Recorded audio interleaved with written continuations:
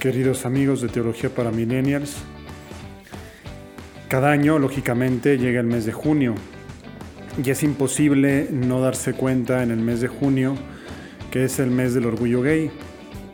Te lo recuerdan Starbucks, te lo recuerdan Uber, te lo recuerda Google, te lo recuerda Facebook, te lo recuerdan tantas y tantas compañías, ¿verdad? Es una campaña realmente pues sobrecogedora que te lleva a caer en la cuenta. Es verdad, estamos en el mes del orgullo gay. Y pensaba que es interesante analizar cómo lo vivimos quienes no somos gays ni tenemos nada a favor ni en contra de su causa. Subrayo esta última idea porque recientemente en clase de antropología teológica en la universidad donde doy clases, alguien me preguntó: «Padre, ¿por qué la iglesia y los homosexuales están peleados?».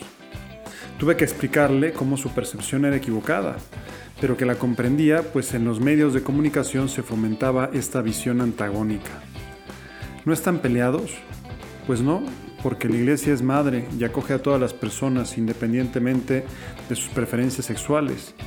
Es decir, una persona por ser gay no está excomulgado, no está fuera de la iglesia. Al contrario, la iglesia le invita a que en la medida de sus posibilidades participe de la vida eclesial, a que asiste a misa, a que rece, a que haga obras de misericordia, a que haga oración.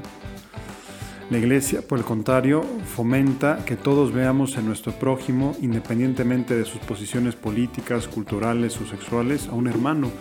¿Por qué son hermanos? Pues porque somos hijos de Dios todos, también las personas homosexuales. No ha sido otro el mensaje transmitido por el Papa Francisco en su carta encíclica reciente Fratelli Tutti. Obviamente, las personas con inclinación homosexual están entre ese todos, así como un transgénero, un transvestis y cualquiera de otros de los nuevos géneros que van surgiendo, pues entran dentro de ese todos, en los cuales pues son nuestros hermanos, y tenemos que ser capaces de ver ahí a un hijo de Dios, y tenemos que ser capaces de venerar la imagen de Dios que late detrás de cada persona, independientemente de su condición sexual. Ahora bien, sí me parece que es preciso distinguir entre persona homosexual y lobby LGTBQ+, etc., ¿no? Es decir, los activistas que no necesariamente son homosexuales. Digamos que por las muestras de burla a lo religioso que con cierta frecuencia se manifiestan en los desfiles del orgullo gay, ¿verdad? Pues digamos que ellos sí se consideran antagonistas de nosotros, pero nosotros no de ellos. Es decir, para pelear hacen falta dos, ¿no? Y nosotros, por supuesto, los católicos no queremos pelear, la iglesia no quiere pelear, ¿no? Pienso que estas personas se consideran antagonistas de la iglesia en particular y del cristianismo en general, pues por diversos motivos. Quizás se deba a las expresiones de rechazo a la homosexualidad presentes en la Biblia, pues eso sí, no lo podemos negar. En la Biblia la homosexualidad aparece como un pecado, ¿no? O simplemente porque en el catecismo de la Iglesia Católica, aunque se habla del respeto a las personas homosexuales, se dice también que los actos homosexuales en sí mismos son pecaminosos. El catecismo, sin embargo, procura distinguir claramente entre la persona a la que no se juzga y el acto concreto, que se dice efectivamente un acto homosexual es un acto pecaminoso. Ahora, lo anterior no es discriminación en realidad. Para la doctrina católica está mal todo acto que rompe el fin unitivo y el procreativo propios del acto conyugal. Es decir, la prohibición no les afecta exclusivamente a ellos, sino a todos los que utilizan métodos anticonceptivos. O sea, se trata sencillamente de señalar tal acto no va conforme a la doctrina de Jesús, pero no es un juicio global sobre la persona. Es decir, oye, en este acto pues no estás actuando conforme a las enseñanzas de la iglesia y no estás actuando conforme a las enseñanzas de Jesús. Te lo recuerdo por si lo quieres reconocer, por si te quieres convertir, por si te quieres arrepentir. Pero eso no significa que ya córtalas y ya no somos amigos y ya te rechazo profundamente. Pues no. Son dos cosas muy distintas. Este acto concreto no va conforme a las enseñanzas de Jesucristo. Ya tú verás si te esfuerzas por vivir conforme a las enseñanzas de Jesucristo o pues, te da igual y sigues practicando tal acto, ¿no? Pero eso seas homosexual o seas heterosexual, ¿no? La iglesia sabe, y como es evidente todos nos damos cuenta, que hay personas maravillosas que no viven este aspecto de no romper el fin unitivo y el fin procreativo del acto conyugal. O dicho de otra forma, que de los 10 mandamientos de Jesucristo, pues viven 8. Viven 8, no viven el sexto y no viven el noveno, ¿no? Pero no por ello esas personas se sienten estigmatizadas o fuera de la comunión con la iglesia, porque no lo están. Y participan de la vida de la iglesia, van a misa y se confiesan, etc. Es decir, la iglesia no está formada por santos, lo estará formada al final de los tiempos, pero ahora está formada por pecadores. Por eso afirma San Agustín: el Señor vino a curar a los enfermos y nos encontró a todos enfermos, de modo que el creerse sano es la peor enfermedad, ¿no?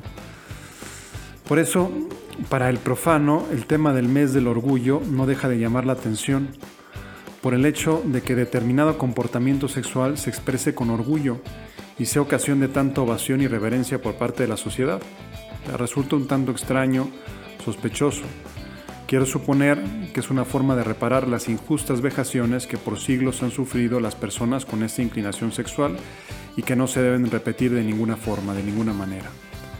Ahora bien, las faltas de respeto o de caridad en general están igualmente mal si van dirigidas contra personas homosexuales, como si van dirigidas a mujeres, a personas de color, a judíos, a obesos, etc. Es decir, las faltas de caridad están mal siempre, ¿no? O sea, hay que tratar al prójimo como hermano, no como enemigo. De todas maneras, pues las personas de color, los judíos, los obesos, no alcanzaron a hacer el suficiente ruido como para tener un mes del orgullo, ¿no? Hay un día del holocausto, ¿no? Los negros pues no tienen su día para recordar la esclavitud, que yo sepa, ¿no? En cambio, las personas del lobby LGTB pues tienen todo un mes que es el mes del orgullo, ¿no? Por mi parte, me parece excelente que tengan su mes del orgullo si es que lo necesitan. A la gente hay que facilitarle lo necesario para que tenga una sana autoestima. Y si las personas homosexuales necesitan un mes para recordarlo, pues enhorabuena, soy el primero en apoyarlo, ¿no?